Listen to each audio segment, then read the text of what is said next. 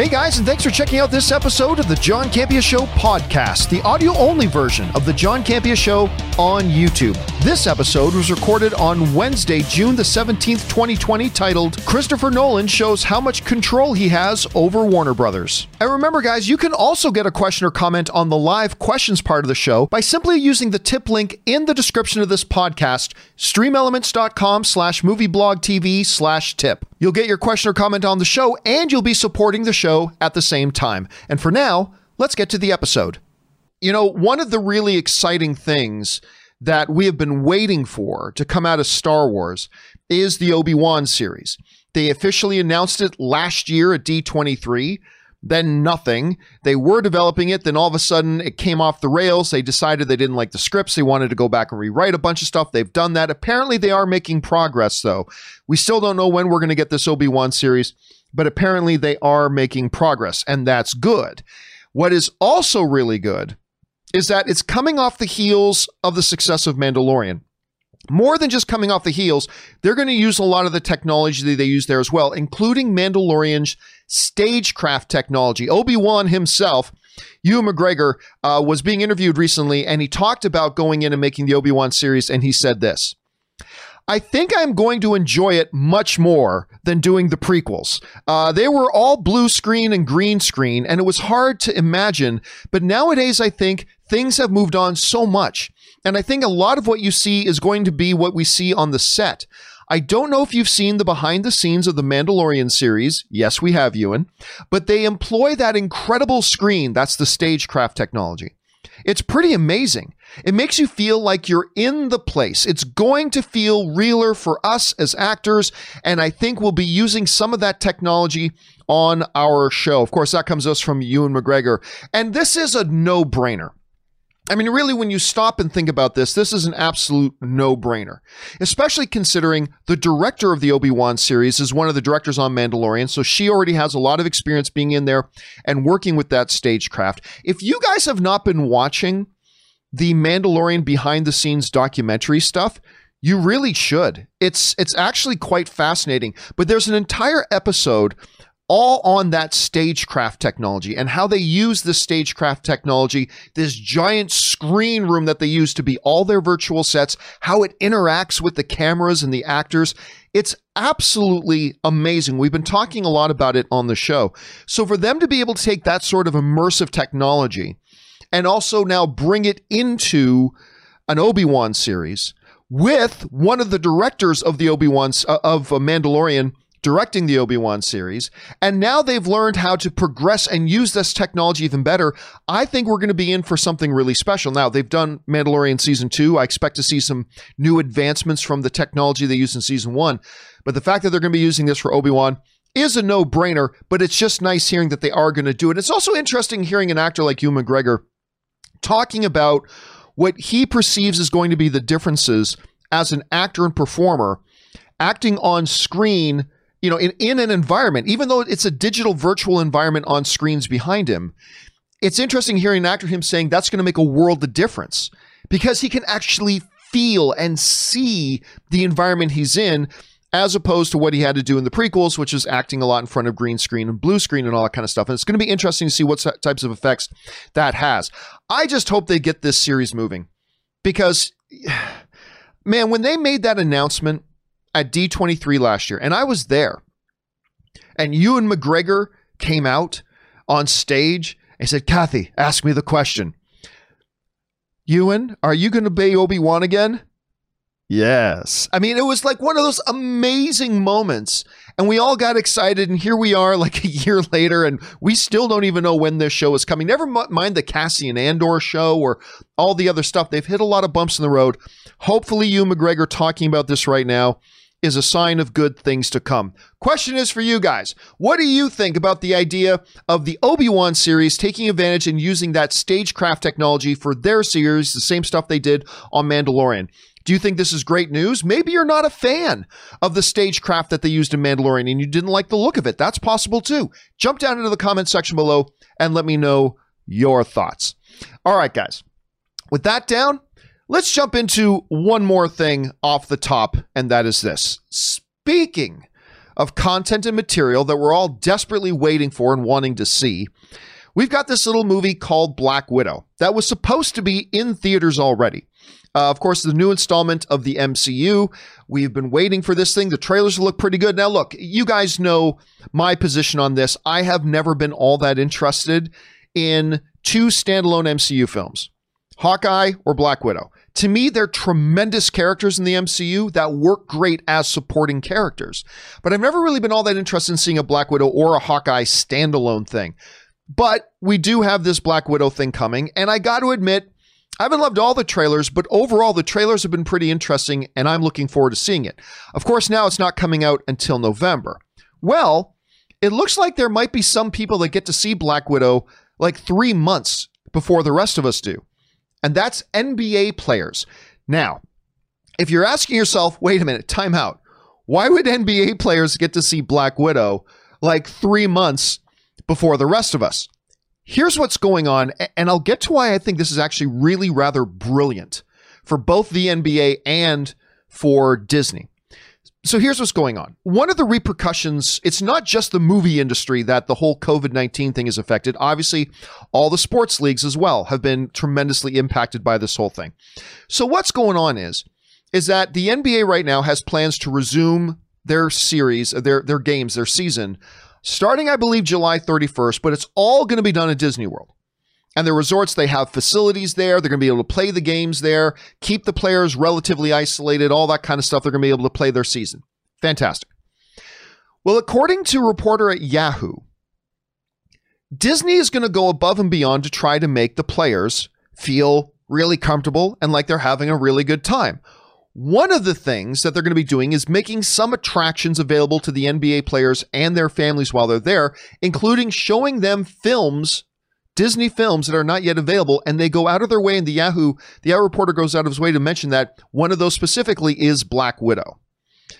Now listen, when you think about this for a minute, it's actually rather stunningly brilliant. It's stunningly brilliant for a couple of reasons. Number one, why not do something kind of nice for the NBA players? They all have to go there. This is for their jobs. They all got to go there. Now, as far as prisons go, going to like Disney resorts is not a bad way to go, but still they got to go there. They got to be there the whole time, all that kind of nonsense. So it's kind of nice for them. But here's why it's brilliant for Disney. Because they've been sitting on this Black Widow movie now for a while. Again, we've talked about this earlier. Black Widow was supposed to be in theaters already. It's supposed to be in theaters already. Coming out in November. If they now can have, not film critics, whatever, but like NBA players, if they can show this movie to NBA players and then tell NBA players, hey, listen, if you like it, don't spoil anything, but if you like it, why don't you jump on your social media and tell people that you saw Black Widow and tell them that you liked it if you like it. Like, why don't you do that? Go ahead and do that. It's brilliant marketing. It doesn't, number one, it won't cost Disney anything to do this. Number two, there's nothing but upside. And number three, the advantage for us as viewers is this.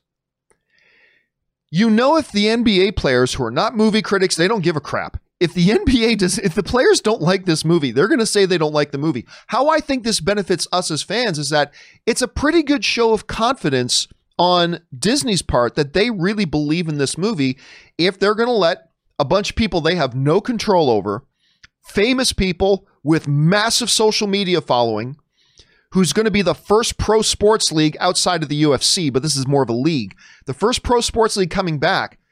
If they feel confident enough in this movie that they believe these players are going to like it, that they would show it to, because I believe me, if this was an Artemis Fowl situation where Disney knew the movie wasn't very good, they wouldn't be showing a movie like that to the NBA players for them to just trash. So I think to us, it suggests that they've got a lot of confidence in it. I think it's a nice little perk for the players. And I think it's brilliant free marketing for this movie. It seems like a win-win. Now, there are going to be some entitled fans that go, that's not fair. Why do they get to see it before us? Well, it's a special situation. It's a special circumstance. I think this is a great move. Question is, what do you guys think? Do you think this is a smart move on their part? Do you think it suggests that Disney is confident in the film, or maybe it doesn't mean it at all? Jump down into the comments section below and let me know your thoughts. All right, guys, with that stuff down and out of the way, let's now move on to our main topics today. And how do we select our main topics here on the John Campea Show? Well, it's really rather simple. You see, you guys come up with them by going anytime 24/7 over to www.thejohncampeashow.com/contact. Once you guys get there, you're going to see a form. Fill it out with your topic or question. It's totally free. Hit submit, and then maybe, just maybe, you might see your submission featured as a main topic here on the John Campea Show. With that down, let's move on to main topic number 1. And our first main topic today gets submitted to us by Hank McCoy. Beast himself writes in, "Hey, John, wondering if you saw that Ad Astra director James Gray is doing a new movie with Cate Blanchett, Robert De Niro, Donald Sutherland, Anne Hathaway, and Oscar Isaac. What an incredibly stacked cast, called Armageddon Time. It's a period piece set just before the Reagan era. With this cast, it's a must-see for me, especially since I loved Ad Astra. What are your thoughts?" All right, thanks a lot for sending that in, man. And yeah, talk about absolutely stacked casts. I mean, this is impressive. Now, look, I'm going to tell you right off the bat here. One of the things that gets me not so excited about it is that this is from James Gray, the director of Ad Astra, which I did not like all that much, but we'll go into that in a second. This is coming to us from the folks over at Joe Blow, who writes, "James Gray is slated to write and direct Armageddon Time, which is a big-hearted coming-of-age story based on his own childhood memories. The story will explore friendship and loyalty against the backdrop of an America which is poised to elect Ronald Reagan as its president. Gray is hoping that production will be able to get underway in New York just as soon as COVID-19 allows." One of the things that I find really interesting about this is the fact that he's going to write and direct it. And I looked into this because I thought maybe that was just semantic error. Like, he must have already written this to get this type of a cast joined on and set up to work with him on this. He must already have it written. But what's really impressive here is that you've got a who's who lineup of incredibly, not just big names, but incredible talent lining up to work with him on this. Robert De Niro, Cate Blanchett, who, I mean, besides the Street Monster, Cate Blanchett might be the best actress in the world right now. Donald Sutherland, Anne Hathaway. I mean, Oscar Isaac is terrific. That's a great list of talent that you got lined up to work with you, especially considering he's coming off of Ad Astra. Now, look, I know there's a bunch of people out there that really liked Ad Astra. And of course, Gray worked with Donald Sutherland, who was also in that movie with him, so we'll be working with him again. I found Ad Astra to honestly be one of the most boring movies I've seen in a long time. I mean, it's just nothing ever happened in it. And it had like one tone throughout. It had this kind of a tone.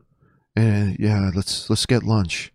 Okay, I'm going to go fly into space now. Like, it just, that tone was like running through the whole movie. And for me, it made it very difficult to watch. Now, there are some people who really loved it and enjoyed it, and that's great. Didn't work so well for me. But I at least have to admit I have some degree of interest in this. If for nothing else, then I do like this notion of it kind of being a coming of age idea. I do get a kick out of movies where it's like the director kind of drawing their influence for a story based on, you know, their experiences growing up. Whenever a filmmaker can make something really personal, there is a lot of potential there for something special. Doesn't mean it will be, but there's at least potential there for that. All I can think of is if he's able, even though I didn't like Ad Astra, if he was able to give his true pitch to this level of talent and have them all sign up for it, there's got to be something there. So I will say this. As far as it comes to Armageddon Time, I'm going to be cautiously interested. Let's say that. Cautiously interested. We'll see how that evolves. Question is, guys, what do you think about the sounds of Armageddon Time? Maybe you were a big fan of Ad Astra and you think anything this guy does next, I'm going to be interested in seeing. Maybe you're like me and you didn't like Ad Astra, but this talent lineup looks pretty good. How are you feeling about it? Jump into the comments section below and let me know your thoughts. All right, guys. With that down and out of the way, let's move on to main topic number 2. And our second main topic today gets submitted to us by Steve Calderon, who writes, Ghostbusters Afterlife director Jason Reitman. I love Jason Reitman. Thank you for Smoking, Juno, Up in the Air, on and on. I just love this. I think he's a tremendous... I even like him more than his dad. I even like him more than Ivan Reitman. Anyway, Afterlife director Jason Reitman revealing on Josh Gad's Reunited Apart series that he is already developing another installment of the franchise despite COVID-19, pushing Afterlife's release date back to March 5th, 2021. Do you think this is a good sign that Sony is very happy with Jason's Ghostbusters film and confident it will be successful? All right. Thanks a lot for sending that in, man. And for those of you who maybe haven't heard about this, so Josh Gad is doing this incredible thing online right now, which is like the second best thing going on other than John Krasinski's Some Good News. Josh Gad has been doing this thing where he gets reunions of people, like he did with the Lord of the Rings cast and others. He gets these movie reunions on Zoom calls and just talks to them. It's really a great idea that he's been doing. It's been pretty cool. Well, he just did one with the Ghostbusters cast and talking to Jason Reitman about Afterlife. And you may have seen these headlines running around that Jason Reitman confirms he's already working on a follow-up to Ghostbusters Afterlife. Well, that might not be true. Now, I went and watched the video myself, and I thought it was a little gray about whether or not that's what he was actually saying. But the good folks over at Slash Film took a more, I guess you could say, definitive position. The folks at Slash Film were saying, no, Jason Reitman is not saying he's working on a follow-up to Ghostbusters Afterlife. And here's the argument they made for that. This is, again, coming to us from the good folks at Slash Film.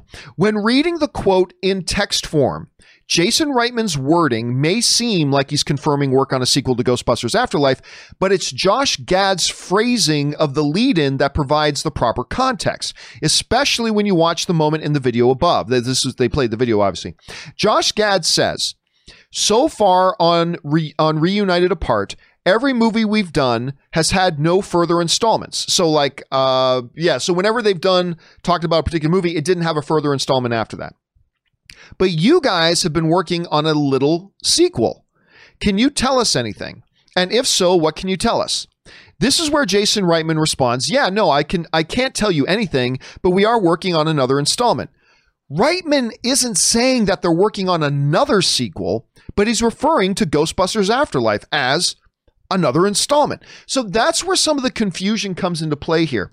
A bunch of people are taking what Jason Reitman said and running with, oh, he said they're working on another installment. That means they're working on another installment after Ghostbusters Afterlife, where really you could read it as he's saying, no, Ghostbusters Afterlife is the another installment. We're working on another installment of Ghostbusters, and it's called Ghostbusters Afterlife. That's what we're working on. So you've got a lot of people running around, understandably so, because the way it is phrased, it is very confusing. There are sometimes people run with headlines. It's like, oh, come on, guys, you can't be serious. But this is one of those situations where, yeah, you could totally see how people would see it that way. Like if you watch the interview, it totally kind of sounds like that. But then when Slash Film puts it in that context, then you're kind of like, oh, no, he wasn't talking about that. Look, personally, I'm on the side right now, although I can be convinced otherwise. I'm on the side right now of believing that Jason Reitman was not talking about doing a Ghostbusters Afterlife sequel. I think he was strictly talking about Ghostbusters Afterlife.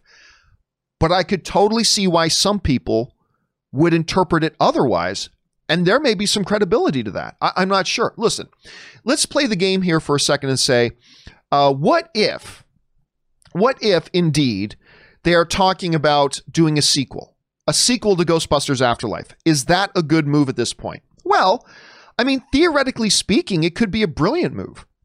I mean, look, if they were moving forward right now, and this is a huge if, and I don't think they are, but if they are moving forward already on developing a sequel to Ghostbusters Afterlife, then yeah, that would say to us as an audience that the studio has really big confidence in the way this Ghostbusters movie is turning out. It would be nothing but a positive thing, so that's great. The problem, though, is that Reitman's not even done his work on Ghostbusters Afterlife. So I don't see him, oh yeah, today I'm going to work from 1 to 5 on Ghostbusters Afterlife, but then from 6 to 8, I'm going to work on a Ghostbusters Afterlife sequel. I just don't see that being the case, although it could be. So my position right now is I'm taking the position that I don't think he was talking about a sequel to Ghostbusters Afterlife. Although if he was, it's a positive sign, but I don't think he was. The question is for you guys. What do you think he was talking about? Was Reitman talking about doing a sequel to Ghostbusters Afterlife, or was he only talking about Ghostbusters Afterlife itself? And if he was talking about a sequel, do you think that's a good sign for this movie and the confidence the studio has in it? It's a big ball of confusion right now, but tell me what you guys think. How are you interpreting it? Jump down into the comment section below and let me know your thoughts. All right, guys. With that down, let's move on to main topic number 3. And our third main topic today gets submitted to us by Geeky Gator, who writes, "Hey, John and crew. So I recently read on the New York Times that Warner Brothers wanted to further postpone Tenet, because you guys remember, Tenet was just postponed by 2 whole weeks from July 17th to July 31st. I just read in the New York Times that Warner Brothers wanted to further postpone Tenet as they were concerned about their investment, but kept it into July to please Christopher Nolan. A few weeks ago, it was also revealed that Nolan is going to get 20% of the film's first dollar gross, which is insane. Nolan seems to have Warner Brothers on a leash. Should a director be able to control a big film studio this much?" All right, thanks for sending that in, man. And yeah, that's a big question right here. So let's give a little bit of background to this. Christopher Nolan was very, very vocal on the fact that he wanted his movie Tenet to be one of the if not the first and the first big new release movie out there to get people back into the movie theaters.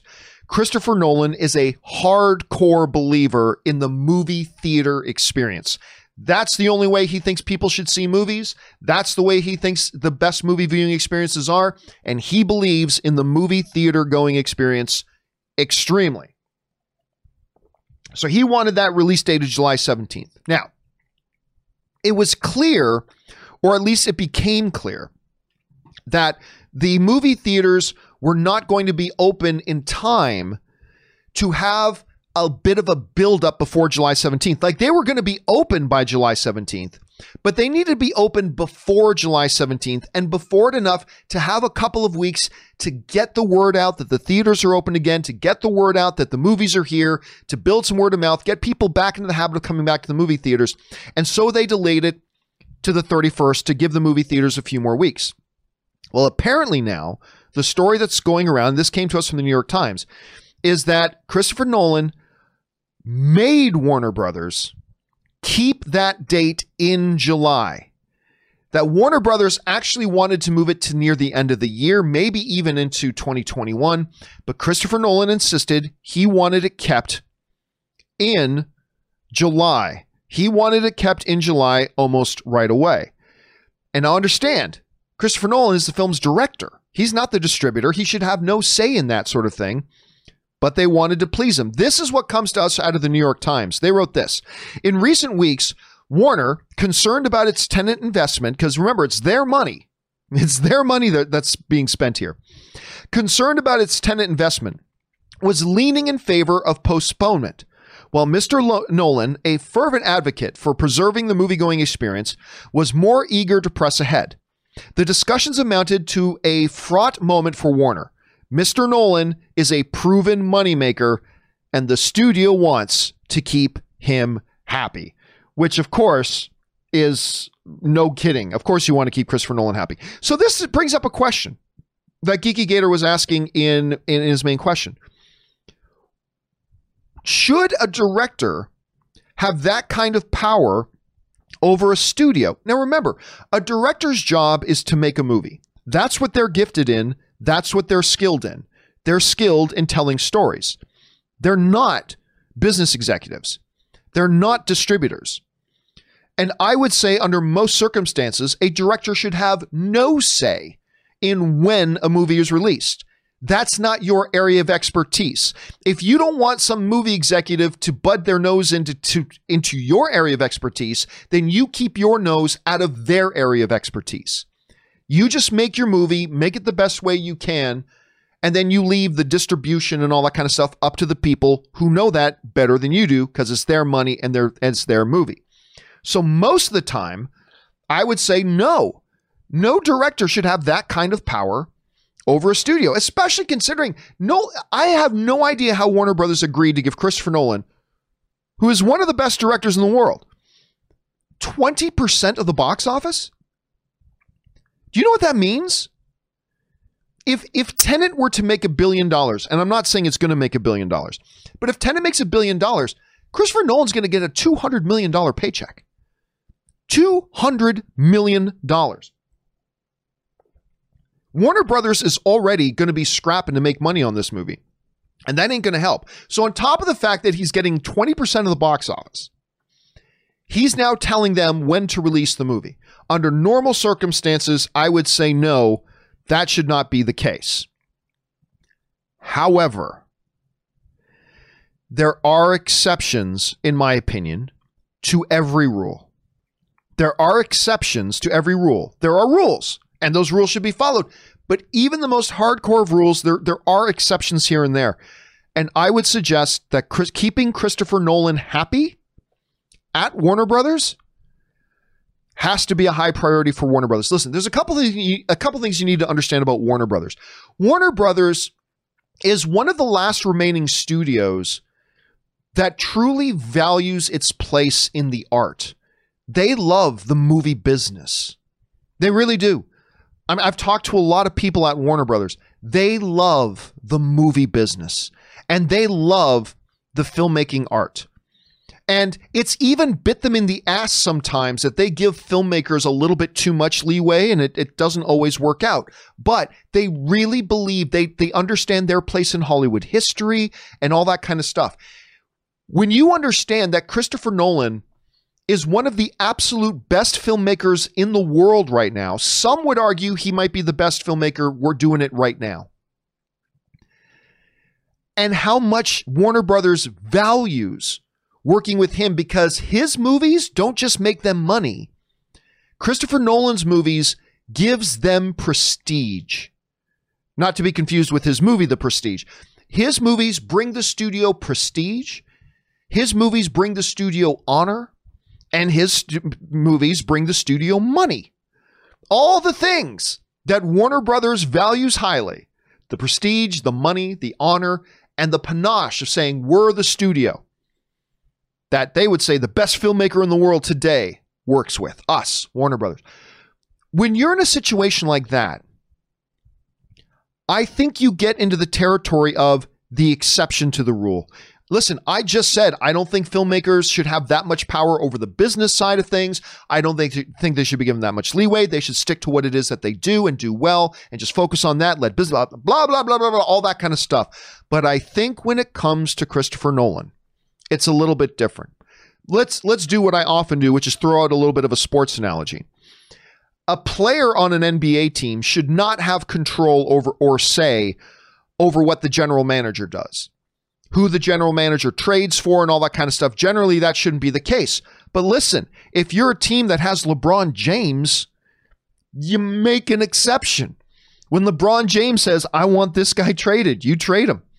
When LeBron James says, we need to acquire this position and this position, you go out and get him.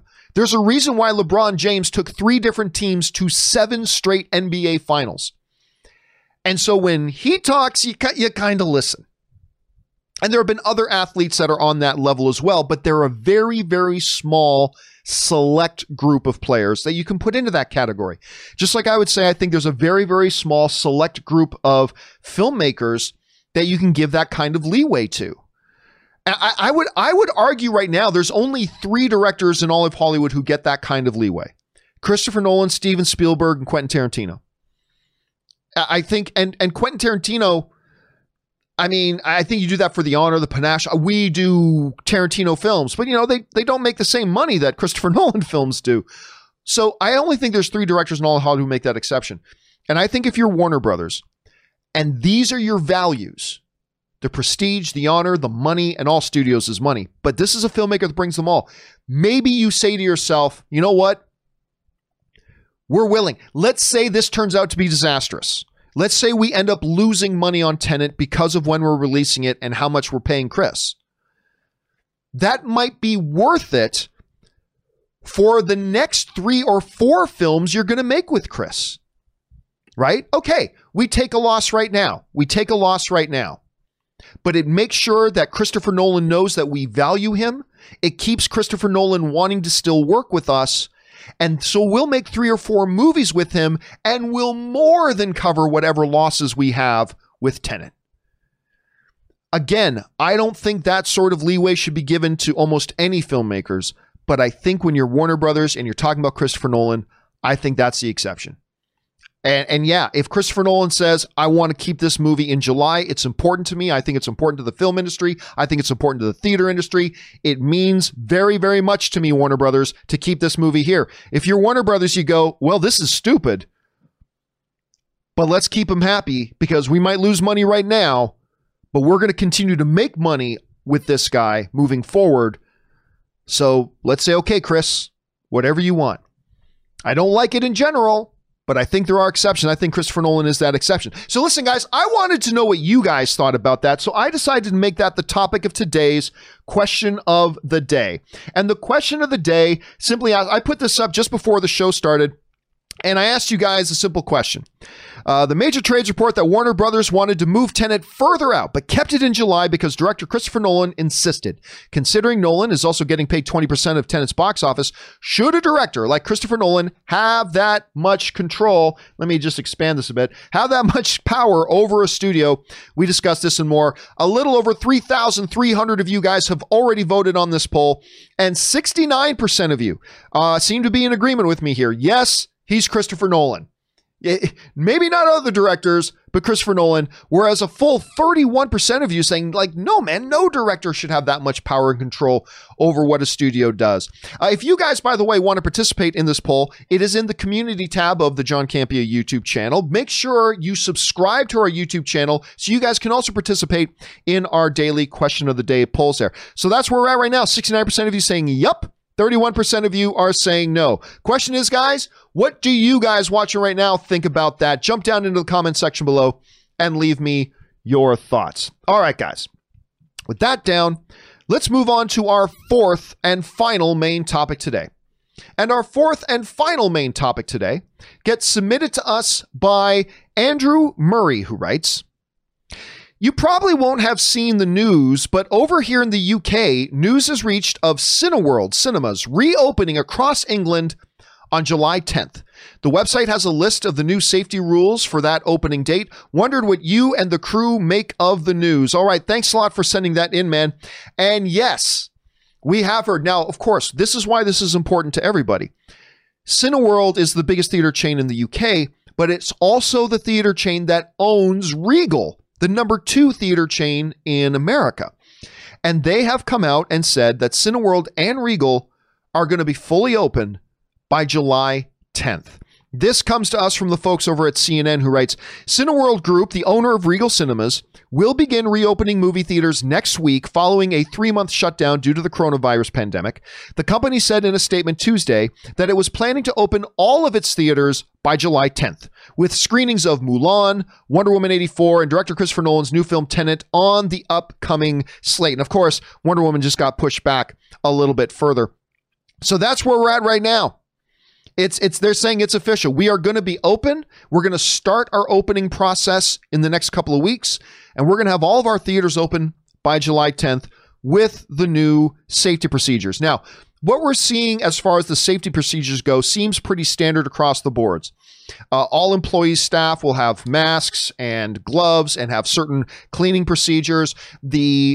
All the theaters will be completely disinfected at the beginning of each day. There's going to be cleaning processes done in between every screening. They're going to have limited seating capacity. Hand sanitizer is going to be available all over the place. Blah, blah, blah. So there's all these safety procedures they're putting in place for this to happen. They're going to be open by the 10th. Now, this is interesting because it kind of goes back to that notion we were talking about before of the fact that, Tenet needed movie theaters to be open more than just a week before Tenet opened. They needed people to be able to get back into the habit of going to the movies again. And 1 week wasn't going to be enough. And I'm sure Warner Brothers has been in constant communication with AMC, with Regal, with Cineworld, and all their partners around the world. And they determined that, yep, okay, 1 week isn't enough, but if you can be open by July 10th, even though we don't want to open on July 31st, Chris wants us to stay in July. We think 31st can work, and therefore there you have it. So now this is pretty much every major chain has now pretty much officially announced they're going to be open by the middle of July. They're all going to be open there.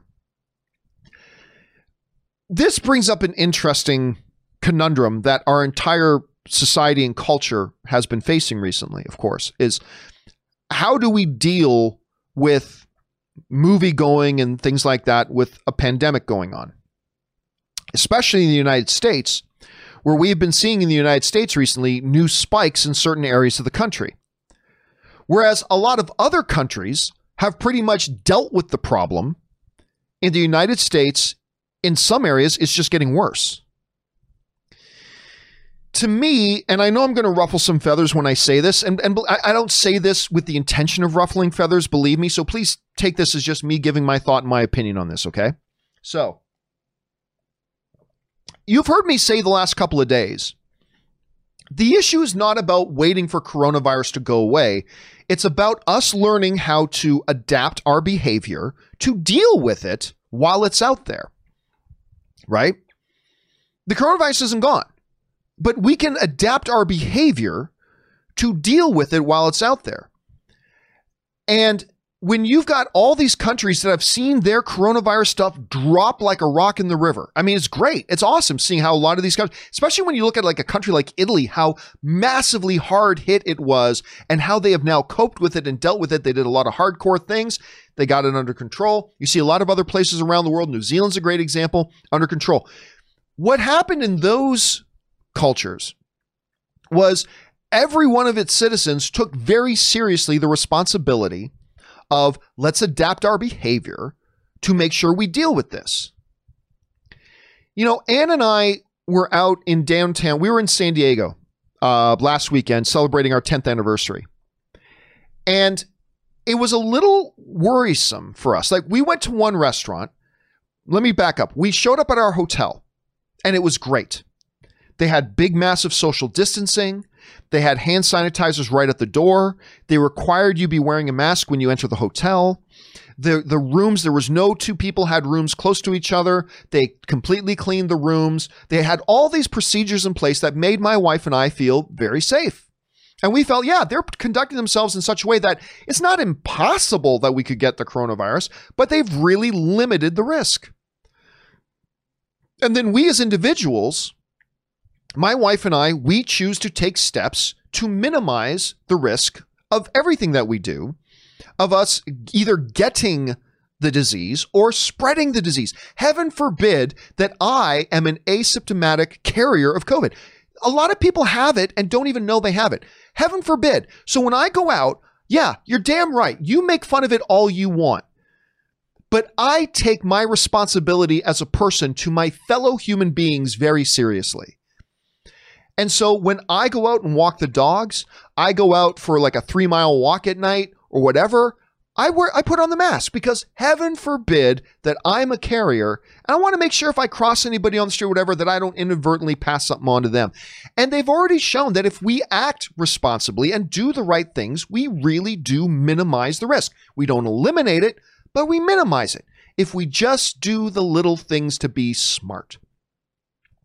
I believe, getting back to this whole Regal opening up thing, and you guys have heard me say this on this show in the past couple of weeks, I really believe that if people act responsibly, and if these theaters really do put these safety measures in place, I personally feel a lot safer going into a movie theater than I do a restaurant. You know, Ann and I went into a restaurant in San Diego, and it was great. Same thing, hand sanitizers at the door. They did a temperature check of everybody who came in. They required you wearing a mask when you first enter in, and then they had all the tables separated quite a bit. We were not within 7 or 8 feet of anybody else sitting at any other table. And we felt pretty comfortable there. And I'm just saying, if theaters really do follow through that with their procedures, I'm going to feel more comfortable there than I am in a restaurant. or that I am at a bar, or I am walking around in a grocery store, I'm going to feel much more comfortable. Again, it doesn't eliminate anything, but it does minimize things. And I think we can do that. The problem is we live in a society and a culture right now, particularly here in the US, where a lot of people do not take their responsibility to others very seriously. Screw it. It's my freedom. What are you talking about your freedom? You're wearing a mask. This has nothing to do with your freedom. Shut up. Anyway, I said I wasn't trying to ruffle any feathers. I'm going to try not to ruffle any feathers. But anyway, I just think if people act responsibly, we can get through this and get through it well. And the problem is we've been seeing all these spikes because we see, places opening up and everybody thinks, oh, so the danger's behind us now. Oh, everything's fine now. Now we can just, pandemic's over, everybody. No, it's not. But we can deal with it if we're all personally responsible and if businesses do the right things. And we're seeing reports in the news about restaurants opening and they're not following safety procedures and they're packing every table, even with people sitting close to each other. And then we wonder, oh my gosh, why are all the cases spiking in all these different states? Gosh, I wonder. I think this can work. I really do. If businesses and if individuals take responsibility and act appropriately, I think we can do this. But that's just my thoughts. And believe me, I am no doctor, but I've been reading a lot of sites, like whether it's the Health Clinic, Mayo, I've been reading the CDC reports, I've been all that kind of stuff. And it just seems like we can manage this because other countries are showing that they can. And if they can do it, you're damn right we can do it. So anyway, that's my thought on that. I'm sure and listen, my opinion may change in 2 weeks. Seriously, my opinion may change in 2 weeks, but that's how I think about it right now.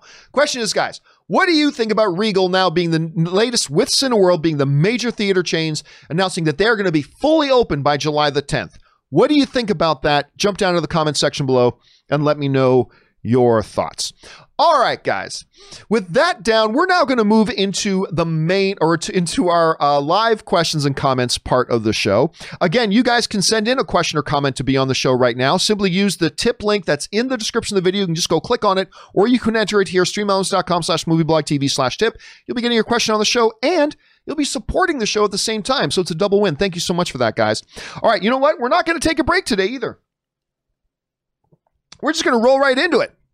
And hopefully my voice will hold out. So let's get things started here. We're going to start things off with Willow, who writes, according to the articles on the Oscars' new rules, the British Film Institute has introduced a diversity and inclusion criteria last year. Do you know about their standards and their requirements? Maybe the Oscars will have something similar. Yeah, now I don't want to go into it too deep right here because let me just bring up this. I just happened to have this open the other day or last night. So let me bring it up here for you guys. So obviously, yesterday on the show, we talked about the fact that the Oscars have announced that they're looking at having diversity requirements for eligibility for Oscar movies. Now, on the one hand, yay, progress. But on the other hand, I don't believe that's the Oscars' role. I believe the Oscars are meant to be there to simply adjudicate what was the best acting performance this year, regardless of the race, color, or creed of the actor. What was the best movie of the year, regardless of whatever the movie is or is about, what was the best movie of the year? And there should not be all these other criteria to make you eligible.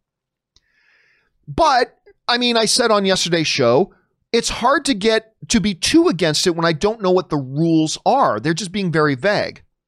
So as Willow is just alluding to, the fact is that that BAFTA and the BFI, the British Film Institute, they have already implemented some rules. And apparently they're talking to the Oscars. And if it's something similar, it's actually not that bad as I feared. It's not as bad as I feared if it's something similar. Let me just bring this up here quickly. So this is, of course, remember, the British Academy with their rules, but the Oscars are talking to them. Here's how it would work. Okay, so basically, the idea is there's a bunch of different criteria, and you have to meet like 3 of them. Okay, you have to meet like 3 of them. Criteria number 1 is on-screen representation, themes, and narratives. But to get qualified for that, to call that, yes, we've got that one, all you have to do is meet 2 or 3 out of these 6 possible things, right? Like, at least one of the lead characters, contributors, presenters, voice artists is from an underrepresented group. That doesn't mean you have to have that in your movie, but that's just one of the 6 things. All you need to do is meet 3 of them. A possibility number 2, other characters in your movie that aren't leads are representative of underrepresented groups, like 50-50 gender balance, 20% belonging to an underrepresented group, 10% are from the LGBTQ community, 7% are deaf or disabled. Like, and you don't even have to meet all of these things. To get A2, you don't even have to have all of these things. You only have to meet one, either 50% gender balance, 20% belonging to an underrepresented ethnic group, 10% LGBTQ, 7% deaf or disabled, significant amount of contributors to the competitors' resident life in the UK. Well, that's a UK specific thing. Anyway, all you have to do to get standard A is meet just one of these things. Just one. And if you get just one of those things, it counts and you get A2 credited to you. Anyway, then you go down, there's the possible standard B, creative leadership and teams. Again, you only have to do 2 of these 4 things. And some of them, they're actually fairly reasonable. And if you do just 2 of these things, you get a check mark for B. Standard C, industry access and opportunities. Again, you only have to, out of these 5 possibilities, you only have to meet 2 of them. And if you do, you get a check mark for C. And you don't even have to get check marks for all of them. I think you only have to get check marks for 2 of them. I gotta say, you guys watched the show yesterday, knew I was pretty concerned about this. Because to me, the Oscars should just be about saying what is best with a blindfold on. Just what was best. I don't care who made it. I don't care what gender, ethnic background, sexual orientation. I don't care what they are. Just what is best should be deemed the best. And I was very, very worried when I heard about them having eligibility requirements. I gotta say, only based on my initial perusing of these outlines from the British Film Academy, I gotta say it's not that bad. It actually seems pretty fairly reasonable and fairly easy to accomplish. Like, I would almost bet that 70% of the movies being made in Hollywood today probably already meet these requirements. I don't know that. There's no scientific study. I'm just speaking out of my ass here, but I would guess 65 to 70% of the movies being made today would probably already meet these standards. And for the other 30% of the movies, it'd probably be a really easy thing to do. And it's not as draconian as I was afraid it would be. So I don't know. Again, I just perused this document for the first time last night and I read through it a little bit. I need to hear from the Academy. What kind of rules, what ways are they going to implement the rules? All that kind of stuff. But just to say right now, and I want more time to go over it, but I'm not as worried about it today as I was yesterday. Because if it's something like what the British Academy is doing, it's actually not as bad as I feared. It's actually not as bad, which is one of the reasons why I said it's hard to get too excited or too angry about it when we don't know what the actual rules are. If it's like this, that's fairly reasonable. If it's like that, but I'm sure let's take some more time and really see how this thing turns out, Willow. All right, thanks for bringing that up. All right, Luke1234 writes, with the Oscars adding more diversity people will then with the Oscars adding more diversity. Commas are our friend. People will then complain it wasn't diverse enough. Winners for every race, every sexual orientation, every religious background, etc. Everyone will be a winner, and the Oscars will become a participation trophies. Listen, Luke, I'll be honest with you. When I first heard about diversity requirements for eligibility, that sort of thing, what you're just saying, was one of the things I was afraid of. But reading what the BAFTAs have done and the BFI have done, it actually feels a lot more reasonable than I was afraid of. I got to say, it sounds more reasonable than I was afraid of. And I think, again, I would encourage everybody to go and find those BAFTA requirements and read them over yourself, because really, when you read them, it's like, this isn't that hard. This is actually pretty easy. And I bet a lot of movies are already doing it. So I don't think this is a worst case scenario like maybe some of us were a little bit afraid. And again, listen, if you saw the show yesterday, you know I had a problem with this. And I'm still not comfortable with it per se, but when I look over the rules they're proposing, it's not that bad. But anyway, I'm sure we'll have more discussions of this as time goes on. All right, Quirky Joe writes, one of two. Hey, John and crew. Hello there, Quirky Joe. I've been delving deeper into the 1980s after last week discovering Dreamscape, which we just talked about on the show a few weeks ago, where Dennis Quaid invades your dreams, Q, winged serpent, attacks sunbathing New Yorkers, and 10 to midnight, Charles Bronson's chases nude serial killer. Two of two. This week, I've seen Liquid Sky. I've not seen Liquid Sky. Aliens come to take our drugs and orgasms. Okay, yep, I know I've never seen that. The Sacrifice, Somber and Tchaikovsky, and The Deadly Spawn. I'm not familiar with The Deadly Spawn either. Face-munching horror. Are there any cult movies from long ago that you've discovered more recently? Long live the 80s. Like classic 80s that I haven't seen and just discovered recently. You know what? I don't think so. I don't think so. I think most of the real true like cult classics, stuff like that, I've been lucky enough to get caught up on a long time ago. I can't think of any off the top of my head. But man, we were talking the other day, Quirky Joe, about 80s movies.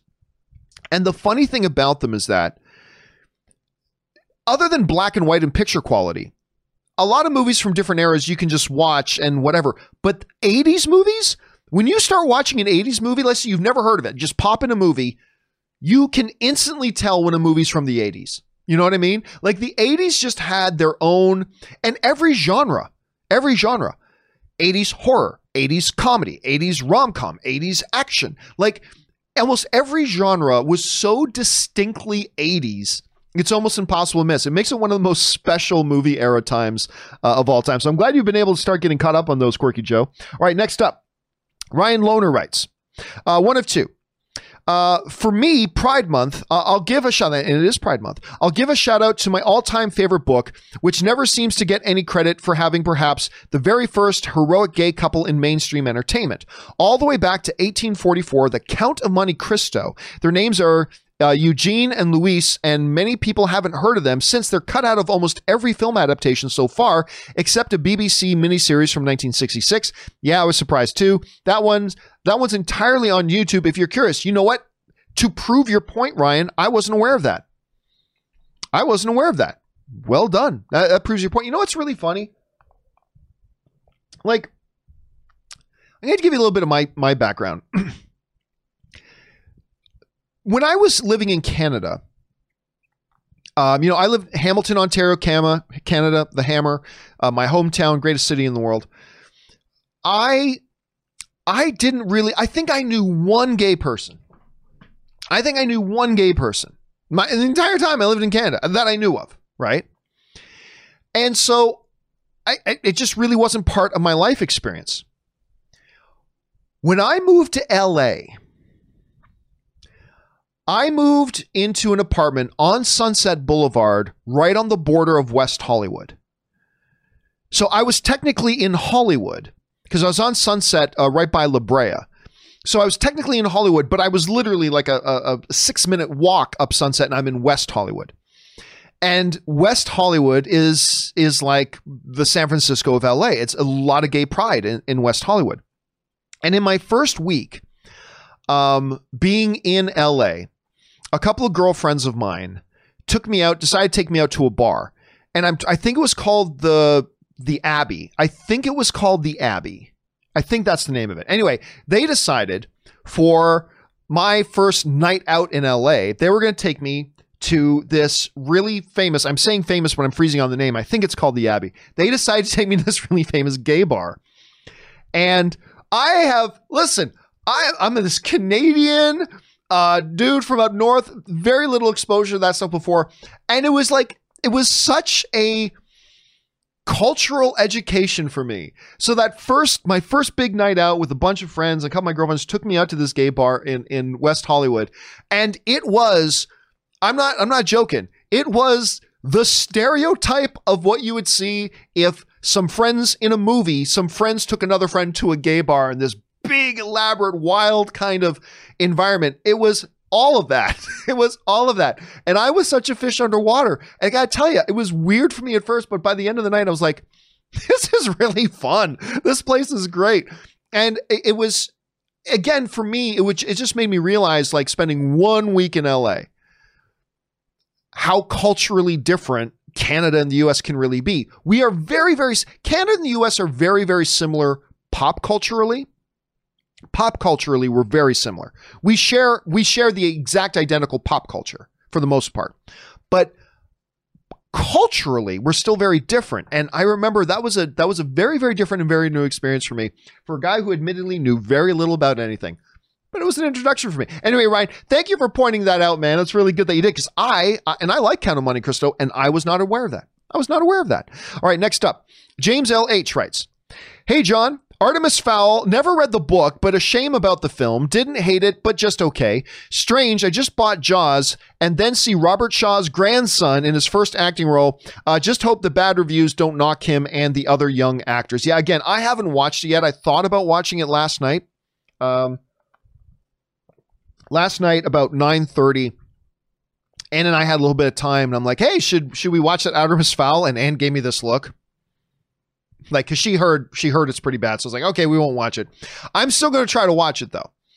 If just for no other reason than it's Kenneth Branagh. You know, I'm a big Kenneth Branagh fan, and even if the movie sucks, I at least want to watch it. But yeah, here's hoping. I mean, again, it all depends. I don't. Maybe the kid actors are terrible, and I don't know. And if they are, maybe they shouldn't do it anymore. But if they do okay, here's hoping that it doesn't hurt them too much. All right, next up, Topher Rocks writes, "I wanted to voice my dislike for the new Batmobile. Really? It's cool, but I just don't see a man in a batsuit with a long cape driving around in a fairly normal American muscle car. It just doesn't look right to me when I picture it in my head. Maybe I'm weird." But, you know, the thing is, I think even when the Tumbler, you know, in Batman Begins, when the Tumbler was introduced, there was a lot of people at first that were like, that doesn't look like the Batmobile. That looks like a G.I. Joe tank. It doesn't look like the Batmobile. I mean, to a lot of people still, when you think about the Batmobile, they go back to the, you know, Adam West version of Batman, and that was the Batmobile, right? That was the Batmobile. And you know what? The thing is, the Batmobile, at least to me, the Batmobile to me is much like the Joker in Batman stories. Because like in every Batman iteration, everybody who's done the Joker has tried to do a character that is distinctly Joker, yet distinctly unique from all the other Jokers, right? Whether it's in Gotham, or whether it's in the animated series, or whether it's Heath Ledger, or whether it's Jared Leto, or whether it's, you know, whatever, whether it's Cesar Romero, whatever. You try to make it, this is clearly the Joker, but it's clearly a very different Joker from any Joker you've seen before. And that followed all the way through to Joaquin Phoenix as well. I feel like the Batmobile gets that treatment as well. We need to make something that as soon as you look at it, okay, that's the Batmobile, but we also want to make it very distinct and unique from any other Batmobile that we've had on the big screen before. And that's always an interesting thing. I don't really have too strong of an opinion one way or the other, because, again, I've only seen a still picture of it. A not well-lit still picture is all I've really seen of it. I want to be able to see it in action to see how it works. So until that time, I'm going to reserve judgment, but let's see how that one works out. All right, next up, Dizzy Moose writes, "Hey, John, one of the sequels I always wanted was a sequel to is Chronicle." Me too, man. It was a different type of superhero movie, and the more I watch it, the more I appreciate it. Do you think we will ever get a direct sequel? No. And there's been a lot of talk about Chronicle for a long time, but I think, unfortunately, the window for a Chronicle sequel has closed a while ago. Because that movie was, what year did it come out? Hold on a second. Hey, Google, what year did Chronicle come out? Let's see if it knows what I'm talking about. In the United States of America, Chronicle was released on February 3rd, 2012. 2012. So, oh God, is it 8 years? 8 years?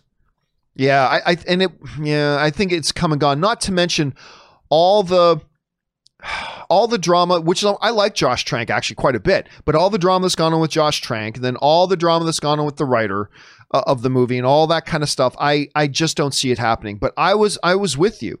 I wanted, for the first couple of years, I desperately wanted to hear them going back to make another one, and they never did. They tried a couple of times. They had just a lot of creative differences. and they can never get it. And now, unfortunately, I think the window is closed. But I love that movie. I think Chronicle is great. All right.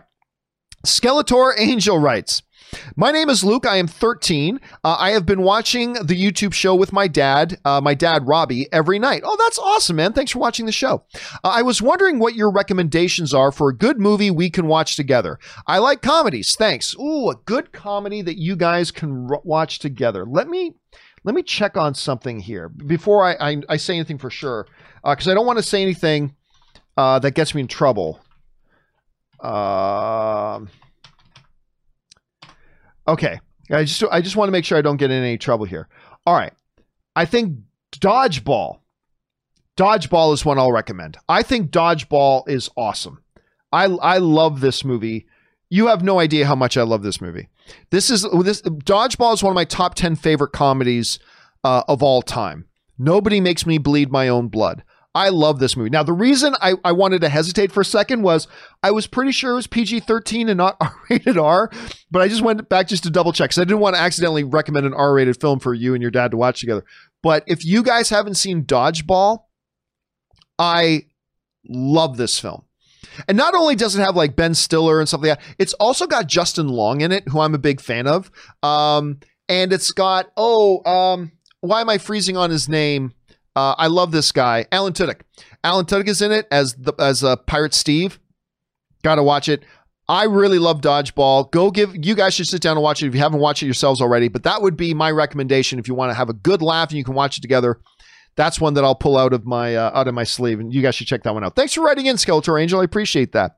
All right, Kal-El writes, Lara Lorvan, he will be an outcast. They'll kill him. Jor-El, how?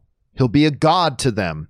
Just here showing appreciation to Man of Steel. And you guys, of course, and again, if you guys have not seen my video that I have on my YouTube channel, it's on the front page of my YouTube channel called The Case for Man of Steel, the most underrated superhero film of all time.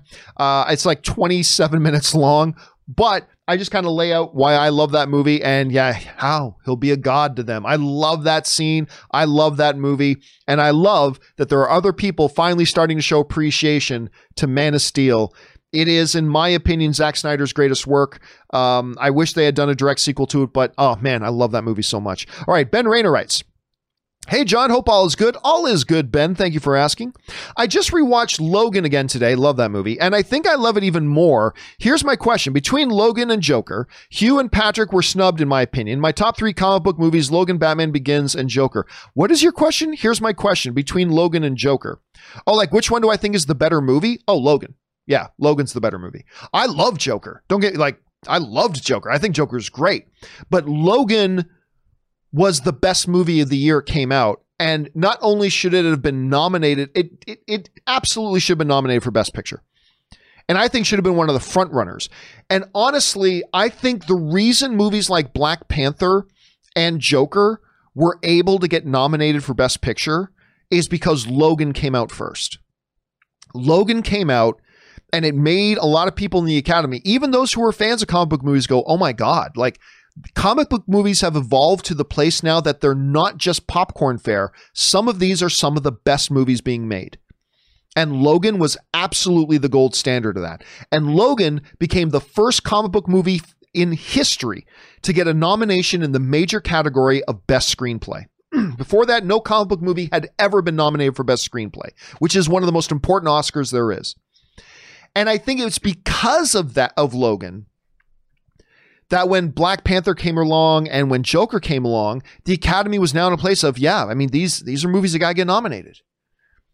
I thought Spider-Man Into the Spider-Verse should have been nominated instead of Black Panther, but whatever. It was still a great movie, so yay. But I think those ones were able to get nominated because of the work that Logan did.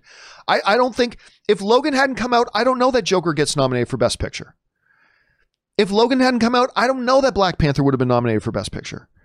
I just don't know. But I think it was that movie that kind of laid that foundation. And listen, I thought Hugh Jackman should have been given a little bit more consideration for a Best Actor nom. But I absolutely believe that Patrick Stewart should have gotten a Best Supporting Actor nomination. His performance in that is Oscar worthy. I'm not saying he should have won, but I absolutely think Patrick Stewart should have been nominated for that. That's just me, though. All right, Tommy Woodward writes, Just watched half of Love, Victor. Nice.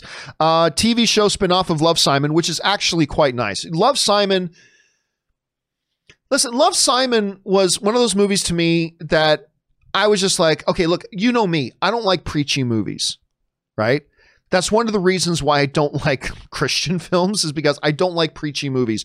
But I don't like preachy of anything from any point of view.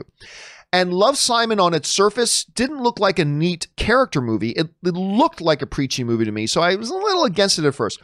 And then I watched it. I'm like, you know what? That's just a charming little film. Love, Simon is actually a really charming little film, and I did enjoy it, but I haven't seen anything from Love, Victor yet. Anyway, TV show spinoff of Love, Simon, not quite as good as spinoff of Love, Simon, not quite as good as Love, Simon. I was looking forward to it, and so far it's fine, but not great. Maybe it'll get better. Yeah, it's a lot of shows like that. That's the tough thing about TV shows. I mean, it's tough. I don't like that you have to hang in there with a lot of TV shows. Now, I haven't actually heard anything about Love, Victor yet. I haven't heard anything about it, about how good or bad it is. Yours is the first opinion I've heard about it. But hey, man, if you're giving it a shot, I'll keep my fingers crossed with you and hope it gets better. If not, ditch it and go find a new show to watch. All right, Star Wars Rocks writes, well, it's official from today.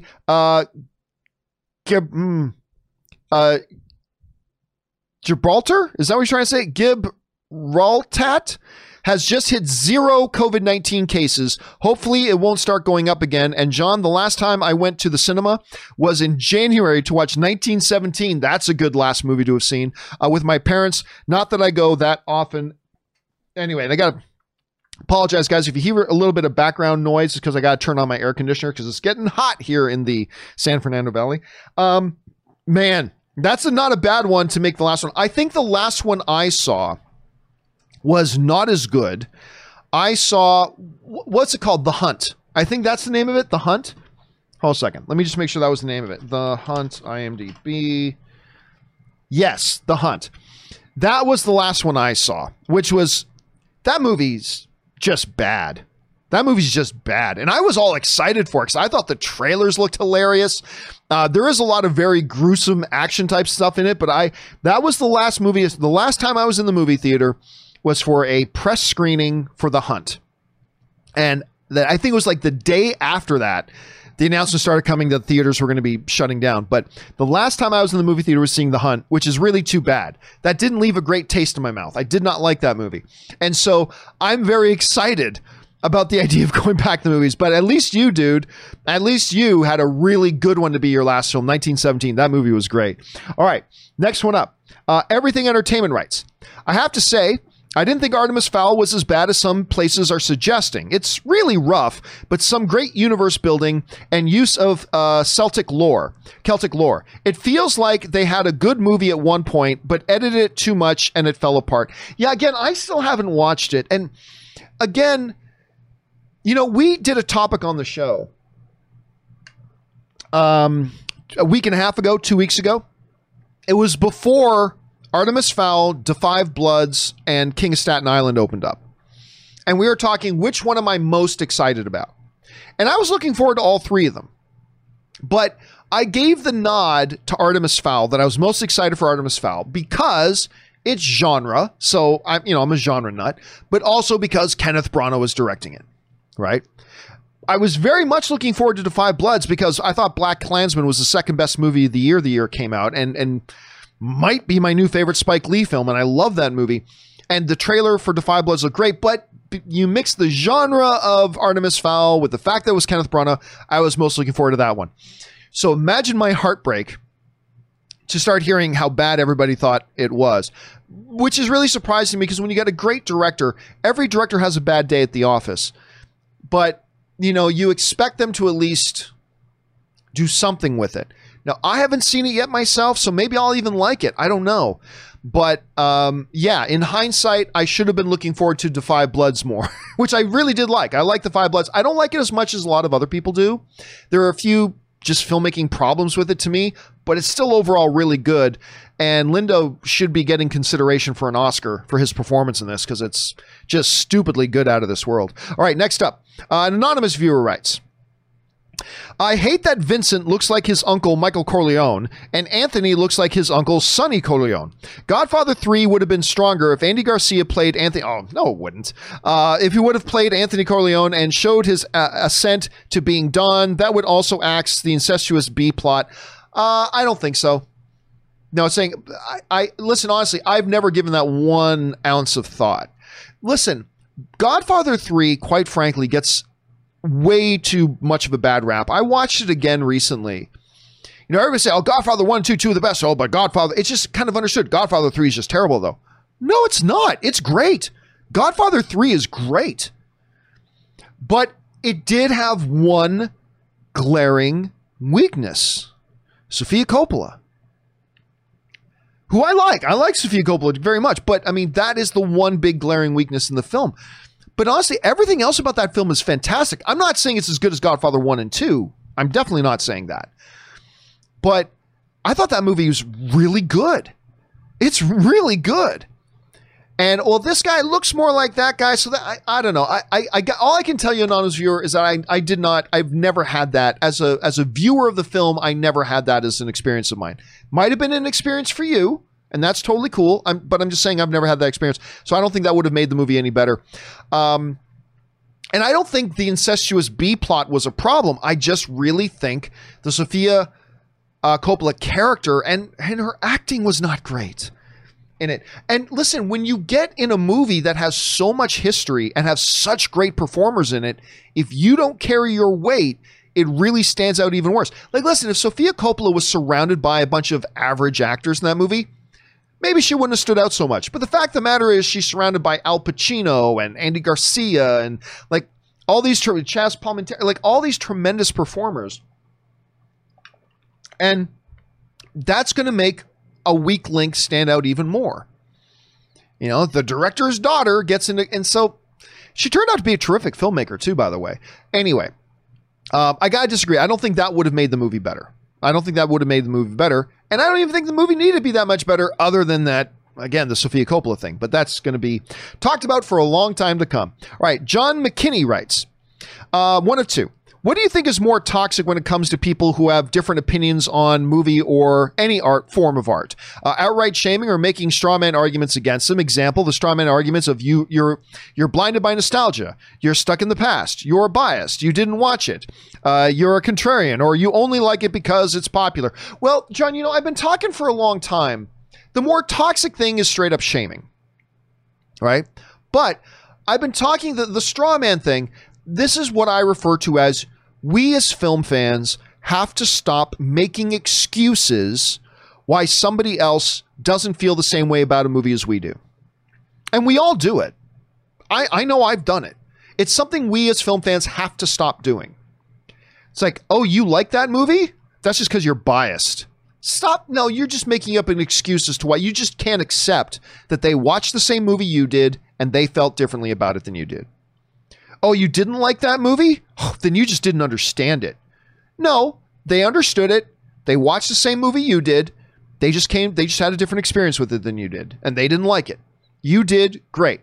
But it is a big piece of rot in fandom that we do this all the time.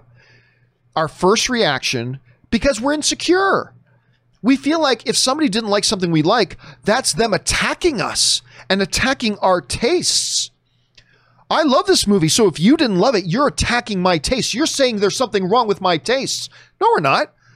We're just saying that we all experience movies differently, and you watched it and loved it, and they watched it and they didn't love it. It's not, we got to stop being so insecure. I think that's really the root of it. When we make excuses why other people like something we didn't or didn't like something that we did, what we're really doing is exposing our own insecurities. That I'm insecure. You have to like the same things I like, because if you didn't like what I liked, you're saying something bad about me. I mean, that's where, and that is a terrible thing that we as film fans do, and we need to stop doing it. I don't think that's the most toxic thing like the other thing, but us making excuses for why other people do or do not like what we like is something we shouldn't. Now, look, there are times like, I'll talk about Man of Steel and I'll say, there are a number of people who didn't like it because it wasn't the Christopher Reeve, gosh golly, man, ma'am, I'll get that kitten out of your tree for you.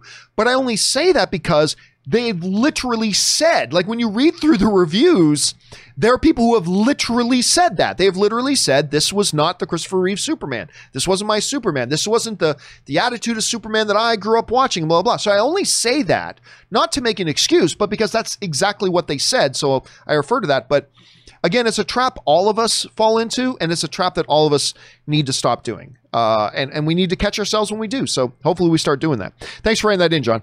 All right, Adam Hamblett writes, what the world needs now is a show like Quantum Leap. Regardless of sex, race, or religion, the show was about love, honesty, and truth and justice. It was a show that no subject was off the table to talk about, and you're left wiser and happier. It is crazy how much today people still fondly remember Quantum Leap. It was not really a show I watched much. Of course, I was a lot younger. What year? When was Quantum Leap out? Hold on a second. Quantum Leap. Let's see if I can find it. It was in '89. Yeah, so I didn't watch it a bunch back then. I mean, I was younger at the time, but I don't remember a lot about it. I did watch a bunch of episodes. It ran for, I think, 4 or 5 seasons, something like that. But it is crazy how much today I still find a lot of people very fondly remember that show. Like, are really, really fond of it. So people like you, Adam. So thanks for bringing that up. All right, Aaron writes, I work for Odeon Cinemas in the UK, owned by AMC, and we are back up and running for the 10th of July, too. So, yeah, it sounds not just Cineworld's going to be opening up on the 10th, not just Regal, other big major theaters. I won't be surprised at all to hear that AMC, who have given a vague thing saying that will be open by mid-July, I won't be surprised at all to hear AMC, which is the world's largest theater chain, come out and say July 10th we'll have everything open by. So, again, I think it's good stuff if people act responsibly and these places follow proper safety protocols. I think it can be a good thing. Maybe not. Maybe it isn't. But that's just where my thinking is right now. So good on you, Aaron. All right, Diamond Dogs Puppy writes, good day, John and crew. Today's overlooked film is 2002's 25th Hour. Diverse cast headlined by Ed Norton. Somebody else brought up 25th Hour. Couldn't have been more than a month ago, if you guys remember. Anyway, a diverse cast headlined by Ed Norton. In my opinion, it's one of Spike Lee's top 5 best films easily. Great post 9/11 parable about paranoia, living in New York, and understanding self-worth thoughts. I did not have the same reaction to it. I'll say, let me bring up, because I'm forgetting the rest of the cast. Because it had who was the other famous guy in it? Philip Seymour Hoffman. That's right. Philip Seymour Hoffman. But listen, Anna Paquin, Rosario Dawson. I mean, it was a stacked cast. Not one of my favorite Spike Lee movies. Like, I don't put it up there with Black Klansman or Do the Right Thing or Jungle Fever or things like that. But it's an enjoyable little film. You know, about a con getting ready to do jail time. And what do you do and the environment that takes place in. I like that movie. Again, not one of my favorite Spike Lee movies because he's just got too many other really, really, really exceptional ones, but it is one of his good ones and probably one of his more overlooked ones as well. And again, a shining example, Edward Norton is actually one of the better actors out there and just doesn't do many big roles anymore. Ben Rayner writes, hey, John, in my opinion, the great X-Men movies, X-Men 2, X-Men United, First Class, Days of Future Past, and especially Logan, are better than 99% of the MCU movies. I don't know that I'd go that far. In my opinion, the only exceptions you probably wrote for me are Infinity War and Endgame and maybe Civil War for me. Well, if that's true, then that's way more than 99%. I mean, or I should say, then that should be way less than 99% because those 3 movies represent 10% so of the MCU. So what you probably meant to say are better than 90% of the MCU movies. I don't know that I agree. I don't think I agree. I still think Avengers is the most important comic book movie ever made and is the best comic book movie ever made. I still think that first Avengers is the best comic book movie ever made. Then, you know, in the top 3, I have Logan, Avengers, and The Dark Knight. To me, that's the top 3 best comic book movies ever made. And you can have them in whatever order you want, but to me, that's the top 3. First Class is a movie I really like, but I only like like, I only really like about half of it. Like, the stuff that focuses on James McAvoy, Michael Fassbender as Charles and Eric, that stuff in First Class is awesome. The stuff with the kids is okay. The stuff with the kids is okay. And that's like a good half of the movie. So I don't put First Class up there all that much. X-Men is the movie that got it all started. But is X-Men a top 10 comic book movie today? I don't think so. It's a great comic book movie. It is the movie that is responsible for the golden age of comic book movies today. Absolutely. I do think X-Men 2 is still a top 10 comic book movie. I think X-Men 2 is that good. Days of Future Past is also a top 10. I'd say 3 of those movies are top 10 comic book movies. Definitely 2 of them. Days of Future Past and Logan, I definitely have as top 10 comic book movies. Maybe X-Men 2 might still be in there as well. But I would have a number of MCU films above those ones as well. But yeah, listen, Fox made some bad X-Men movies. But don't let that blind you to remembering they made some of the best comic book movies ever with their X-Men universe. Like, they made X-Men Days of Future Past, which is easily a top 10. They made Logan, which I think is a top 3.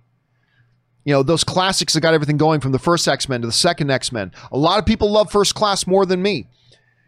And then don't forget about the fact that they did the Deadpool movies as well, something Marvel never would have done. Yeah, so when people go, oh, I'm so glad X-Men is back with Marvel now because the Fox made X-Men Origins Wolverine. Okay, yeah, they did. They made a couple of crappy ones. They did. There's no X-Men 3, X-Men Origins Wolverine. There's no denying they made a couple of crappy ones. They certainly did. But don't try rewriting history and forgetting the fact they also made some of the greatest comic book movies of all time. And I just think people forget that. I just think people forget that. You got to keep that in mind. Anyway, thanks for sharing that, Ben. Murray Reich writes, things are not looking good in Beijing, China right now. Have bad feeling about the movies coming out soon. Let's hope they contain it this time. Fingers crossed. Yeah, I mean, and Hong Kong, again, maybe a place that let its guard up way too soon.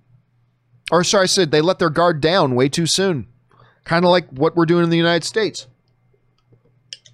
Letting our guard down way too soon. And again, I believe restaurants can be open. I believe grocery stores can be open. And I believe movie theaters can be open if you conduct yourself properly.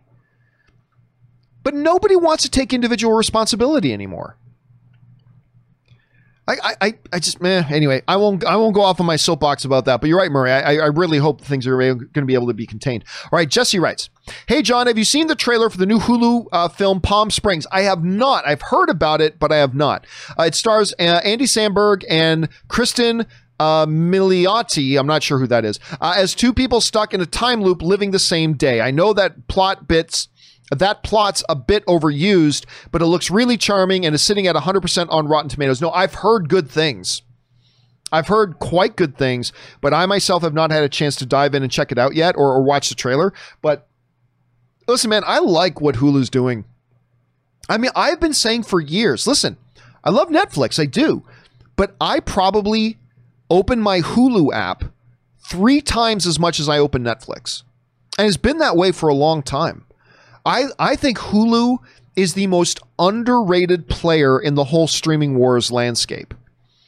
I love Hulu, not just because of their original stuff, but also they do a great job of curating a lot of television and things like that. I go to Hulu a lot. By the way, I just watched the first episode yesterday of that new Hulu animated show, Crossing Swords.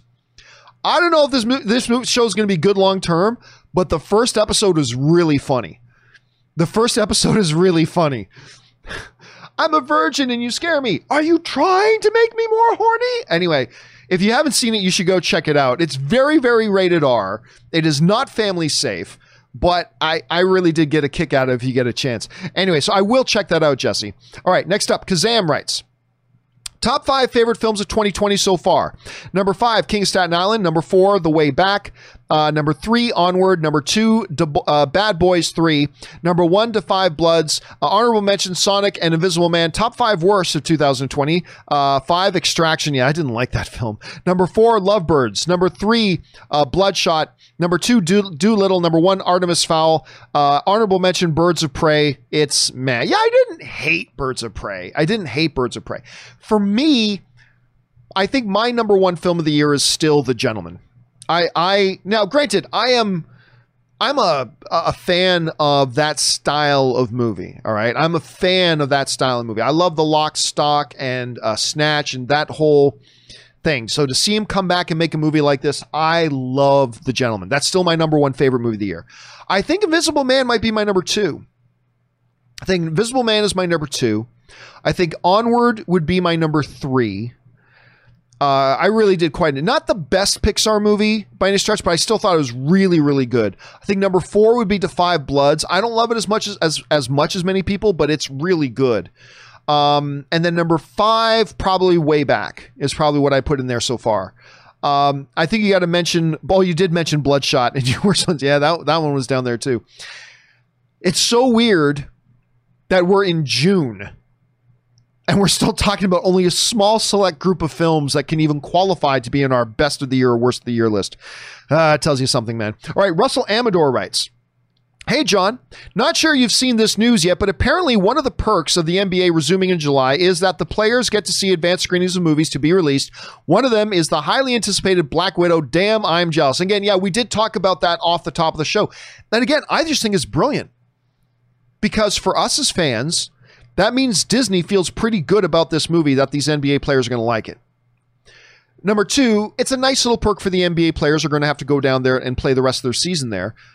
But number 3, for Disney, you're going to have these huge, high-profile, famous people with tons of social media following, tweeting, "Man, I just watched," if they like it, "I just watched Black Widow. It was awesome." You know, so it's great free marketing for Disney. It's a nice little perk for the players. And for us as fans, it tells us that Disney's pretty confident in this movie. So it's a really nice story all the way around, Russell. All right, next on. Hand Shot First 1992 writes, "Hey, John, long time, first time. Thank you so much for being with us, man. I appreciate that. For the Oscar eligibility date, wouldn't movies in early 2020 just be eligible for the 2019 Oscars and the rest for the 2020 Oscars? I don't see how it really hurts next year's Oscars. Some movies are just eligible sooner." I'm not quite sure why you're bringing the 2009. I'm not quite sure what it is you're asking. Look, so here's the issue. Normally, for you to be eligible for the Oscars that happen in 2021, which is early in the year, usually in February, your movie has to be out by December 31st of the previous year. So if you want to be eligible for the 2021 Oscars, your movie has to come out between January 1st and December 31st of that year, of the previous year, of 2019, or of 2020, to be eligible for the 2021 Oscars. What they have done is they've changed the eligibility date from December 31st to February 28th. Now that means any movie that comes out from January 1st of 2021 to February 28th of 2021 are now, instead of being eligible for the 2022 Oscars, they're now eligible for the 2021. That now means the 2022 Oscars are only going to have movies that have 10 months of eligibility because they're going to go from March 1st to December 31st instead of from January 1st to December 31st. So it's going to have a kind of a domino effect until we get to 2023. So that's kind of what we're looking at happening right now. All right, next up, Thomas writes, "Hey, John and crew. It's finally happening. A game that got released what feels like a decade ago is finally coming to Nintendo Switch. The game is Pokemon Snap. I saw the trailer for the game today, and I can't wait to get it. Thanks, and have an awesome day." Well, I'm sure my wife is probably going to grab that because Anne really likes playing Pokemon. Although every waking moment of her gaming time for the last number of months has been playing Animal Crossing. Animal Crossing has, when she's not working or doing something with me, she's She's got her Nintendo Switch playing Animal Crossing. And she's made a hell of a 5-star island. I should probably do a play-in chat of Animal Crossing just to show you Anne's island. She's done a great job with it. Anyway, you know what I actually just downloaded on the Switch? I went back and got Witcher 3. I went and got Witcher 3. I had no idea it was on the Switch.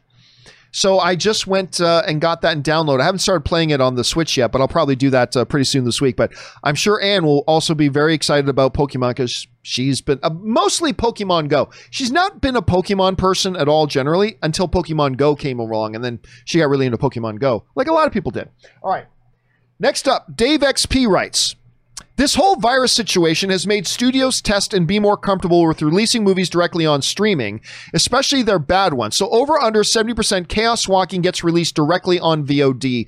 No, this hasn't at all made studios more comfortable doing it. It's been just a fact of necessity.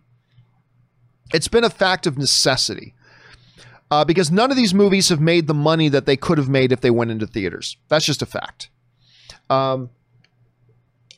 When it comes to Artemis Fowl, what became clear is that they pretty much recognized, oh, yeah, nobody was going to go see this. This movie was terrible.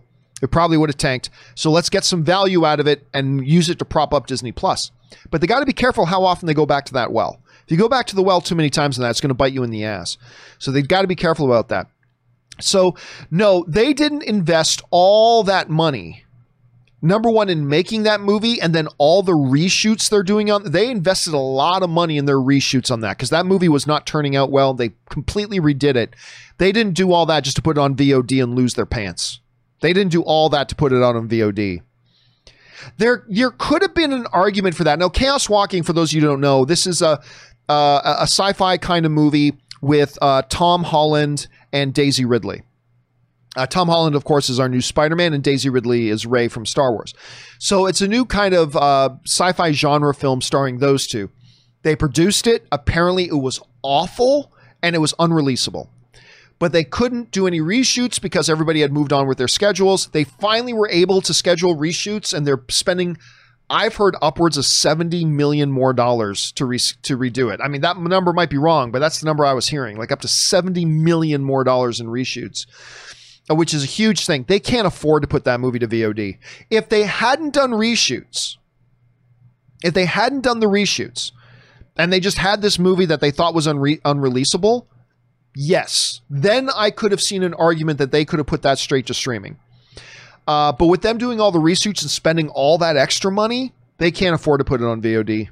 They can't afford it. So I'm going to go way, way under 70%. I'd say the likelihood is probably closer to like 15%. So still possible.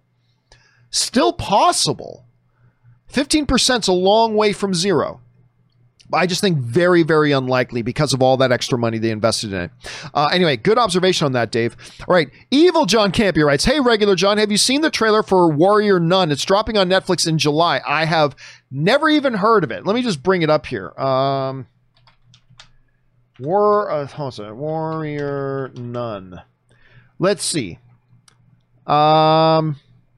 Nope, never heard of this. A young woman wakes up in a morgue with inexplicable powers and gets caught in a battle between good and evil.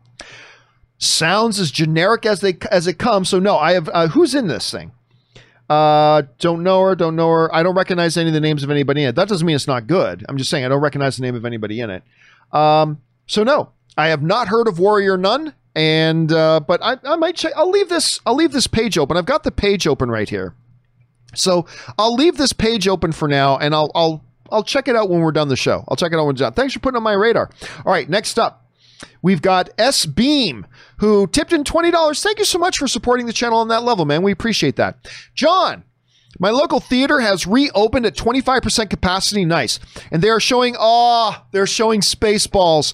Man, I really want to go. They also have Raiders of the Lost Ark. So next Tuesday is $5 Tuesday. I may just have to send my kids to the Sitters and have a double feature day. Dude, if you live close, let me know. I might go with you. That sounds awesome. I mean, look, and that's what the theaters are going to have to do, right? They're going to have to open with some classic movies and probably some of those movies that were just starting their theatrical run when the theaters got shut down. Movies like Bloodshot, movies like Invisible Man, movies like Onward, films like that. So it's probably going to be a mixture of some classics and whatever. Again, trying to look on the bright side. This will give a bunch of us in a bunch of cities the opportunities again to maybe see some movies on the big screen we never would get to see on the big screen again. Like, I honestly, I can't think of when I get another chance to watch Spaceballs on the big screen. God, I love that movie. Oh, I love that movie so much. Good is dumb. I love Spaceballs so much. Now, we have a theater in Los Angeles that plays like the Raiders of the Lost Ark movies every year. Every year they'll play Raiders, Temple of Doom, Last Crusade. They'll play all three of them once a year. So we still get to do that. But a lot of these classics, what I'm really hoping for, though, personally, because I've heard some other movie theaters around the country that have already started reopening have been playing these movies. Lord of the Rings. It's been a long time, my brothers and sisters in film fandom. It has been a long time since I've been able to watch the Lord of the Rings on the big screen. I would love that. Again, I just trying to look on the bright side for a second, but that is one of the opportunities we're going to get once the movie theaters start opening. So local Los Angeles movie theaters. Lord of the Rings. All right, next. Thanks for writing that in, SBM. I appreciate it. I hope you get to go do that double feature. All right, Jaron Morris writes, not based on who wins, but which fight will be bigger and more entertaining and you want to see. McGregor versus Masvidal, Diaz versus Masvidal 2, McGregor versus Diaz 3, or Covington versus Masvidal. For me, I say maybe Masvidal versus Covington because it would be very personal. Oh, no, the biggest fight would be McGregor versus Masvidal. Conor McGregor versus Jorge Masvidal would easily be the biggest fight. That would be the one that would sell all the pay-per-views. Masvidal would get destroyed. Conor McGregor will kill him. Masvidal is a not average fighter, not great fighter. He is an above average fighter. Jorge Masvidal is an above average fighter. But you look at his record and you look who he's lost against. He's an above average fighter. He's an exciting, good fighter, but he's a great trash talker. He's awesome trash talker. And you put him in with like the king of trash talking with Conor McGregor, and Conor McGregor is the biggest star in the sport right now. That's the fight that everybody go to see. I honestly don't know, with Diaz losing to Masvidal, I don't know that the McGregor versus Diaz 3 has the same heat that it did before. I don't know that it has the same heat after Diaz lost to Masvidal. Diaz versus Masvidal 2, yeah, there would be some interest in it, I suppose. Covington versus Masvidal, I would like to see that fight. To me, that's the most interesting fight. The most interesting fight would be Covington versus Masvidal. Not to mention the fact that they used to train on the same team and they always didn't like each other. And then Covington just recently left his team and blah, blah, blah. Yeah, a lot of behind the scenes drama. But I do take all that out of it. I think that's the closest fight. I hate Colby Covington. I loved watching Usman knock him out, but I do think Covington's a better fighter than Masvidal, so I think he wins that fight, but I do think that would be the most interesting fight. All right, Michael Wyndham writes, hey, John, big fan. I thank you very much, Michael. I appreciate that. I remember when you did that 24-hour marathon like it was yesterday. I remember it too, man. I had a lot of different people come in and out and help me on that, but I remember Dennis Zen and John Schnepp helped me out the most with that, and it was great.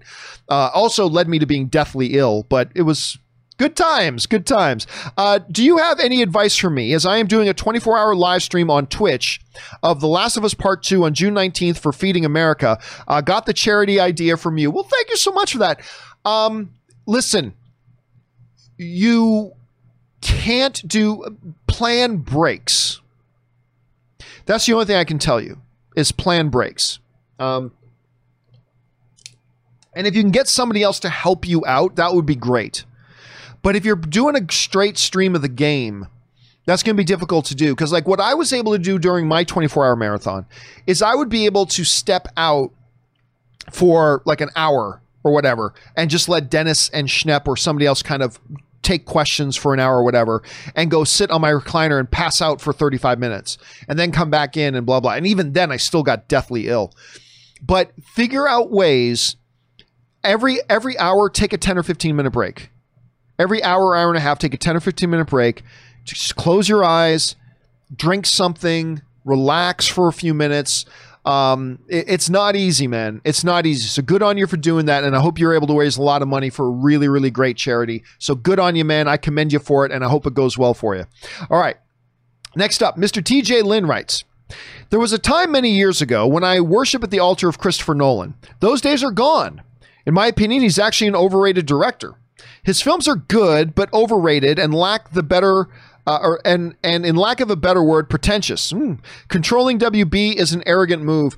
I got to disagree with you on that. But again, listen, that's the beautiful thing about film, is that it's all subjective.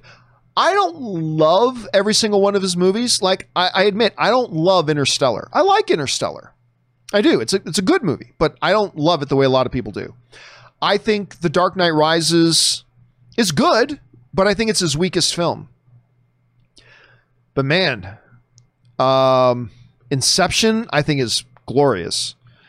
The Prestige is fantastic. I don't love the end. I don't love the end of The Prestige, but I think it's fantastic. Memento is incredible. Insomnia is probably my favorite movie of his.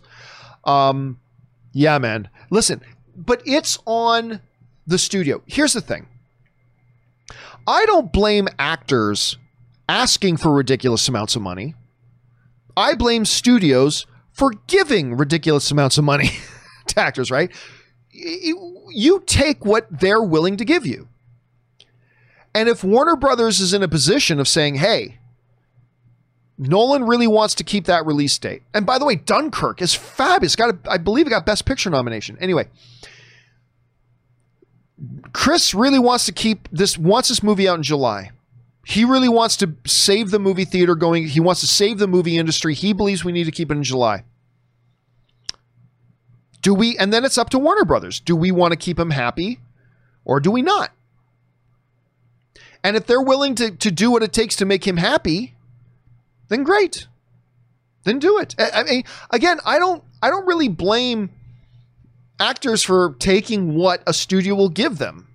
So I don't know. But listen, that is why, TJ, all film is subjective. You know, a lot of us love Christopher Nolan's films, but not everybody does because they don't have the same experience with it. A lot of us think he's one of the best in the world. You think he's overrated, and there's nothing wrong with that.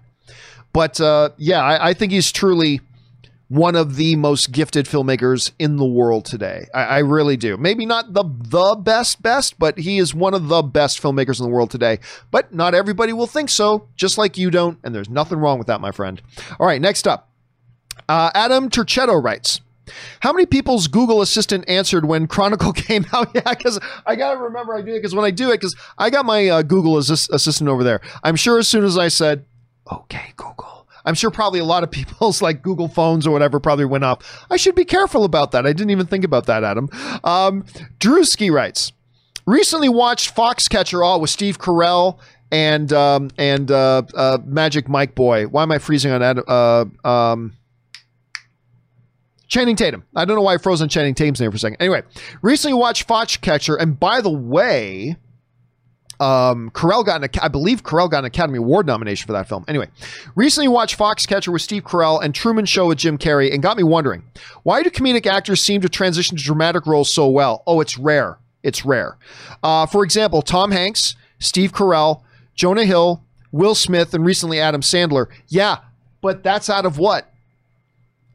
300? 500? It's not easy and it's not rare. I mean, Tom Hanks was really the first one to really do it. When Tom Hanks came out with Philadelphia and won his first Academy Award for Philadelphia. And then, by the way, Tom Hanks won the very next year as well. He won back-to-back Best Actor Awards. He won for Philadelphia, and then he won for it wasn't Forrest Gump, was it? What was the second Academy Award? It was Philadelphia? Now I got to look it up here. Hold on a second. Tom Hanks. He won for Philadelphia. Maybe it was Forrest Gump that was his back-to-back. Yeah, it was Forrest Gump. Forrest Gump. So he was nominated. He got his first nomination in '89, but that was in a comedy. That was for Big, my wife's all-time favorite movie. But he was always he was the bosom buddies guy. He was the comedy guy. Then he comes out in '94, does Philadelphia, wins Best Actor. Comes out the following year with Forrest Gump. Wins Best Actor again, and he's been nominated for 3 more since: Saving Private Ryan, Castaway, Beautiful Day in the Neighborhood. But that was really the first time that really happened. In a long line of comedy stars that were never able to make that transition. So yeah, there are a handful of names, but even though there are a handful of names, they are still the minority. That's still the exception. Yeah, Hanks did it. Steve Carell was able to do it. Jonah Hill has done it to a degree. Will Smith has done it. He got an Oscar nomination too. Adam Sandler has done it. But again, that number still represents a very finite number. It reminds me a lot of a discussion I had with some friends about, when you first become famous doing television, and that's where you're most known for. Like that was your first big breakthrough. You became a TV star first. Transitioning to becoming a movie star is very, very rare. And I was having this discussion with a friend of mine, and he said, well, John, George Clooney did it because, of course, he had ER. Michael J. Fox did it, who came from Family Ties. Will Smith did. Will Smith doesn't really count because he was a music star before he was a television star, but whatever. And he brought up like 6, 7, 8 names that were really, truly able, that were truly big TV stars first, that were then able to transition and truly become real movie stars as well. So he's like, it happened all the time. I'm like, dude, you just listed 7 people out of like maybe 1,000 that tried to do it. I mean, it's not a coincidence. Look at one of the most popular TV shows of all time, Friends. One of the most popular TV shows of all time. How many of them, being amongst the biggest television stars in the world for a lot of years, were really able to break out and have a truly high-profile, A-list, big star movie career? 1? Maybe? Like Jennifer Aniston, but like, did Jennifer Aniston ever become a true A-lister big movie star? Or was she always just Jennifer Aniston doing some mid-level stuff? But let's say Jennifer Aniston. Out of that core of 6, a bunch of them did some movies. None of them became legit big movie stars. And that was kind of the thing. And I think the same thing is like the big comedians and comedic actors that make the transition. It's not easy. You bring up a bunch of names, but those names kind of prove the fact that it's been so rare. And it's challenging still. They may have made it look easy, but don't be fooled into thinking that it is easy. It's still really, really difficult. Anyway, excellent question, Drewski. All right. Next up, Star Wars Rocks writes, yeah, I meant Gibraltar in my eyes. Oh, no problem. I was like, Gibraltar? I'm like, what? I'm going to guess you meant Gibraltar. Anyway, yes, you meant Gibraltar. Thank you so much for the courtesy, man, of clarifying that. I appreciate that very much. All right. And our final question today comes to us from an anonymous viewer who writes, do you think Jurassic World 3 will get delayed?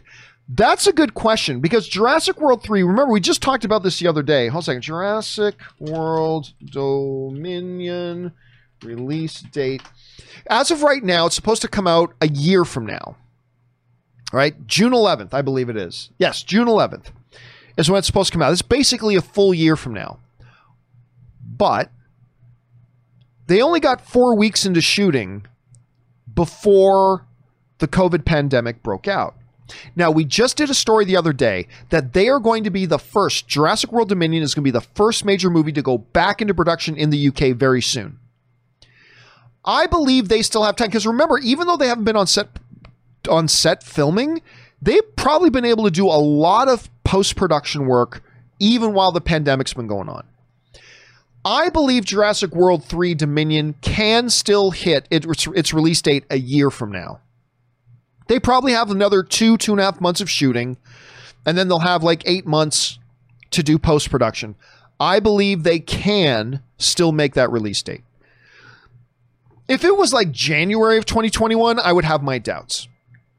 I would have serious doubts. But June of 2021, I think it can still make it. But there is a chance. But that summer, here's the problem though. If you don't do it in June of 2021, they'll probably bump it all the way to 2022 to get that summer release date. So my guess is that they will make their June of 2020 release date. But it is possible it gets late. I would say 70% chance that they're able to hold on to that June 2021 release date. Because again, it's a full year away, and they've already started, and they've probably doing post-production work during the pandemic. So I'm guessing they're still going to do it, but still a solid 30% chance that they don't. That's my guess right now. All right, guys, that will do it for today's installment of the John Campea Show. Thank you so much, guys, for being here and making this show a part of your day. Special thank you to all you guys who sent in the questions, not just because you gave us great fun things to talk about, but also you supported the channel while you're doing it. And all of us here on the John Campea Show, thank you guys very, very much for that. Don't forget, the John Campea Show will return again tomorrow, 9 a.m. Pacific Standard Time. Make sure you guys are here for that. All right, guys. That'll do it for me. Thanks so much for being here. Remember, guys, do the 4 main things. Stay smart, stay safe, take care of yourselves, and take care of the people around you. My name's John Campea, and until next time, my friends, bye-bye.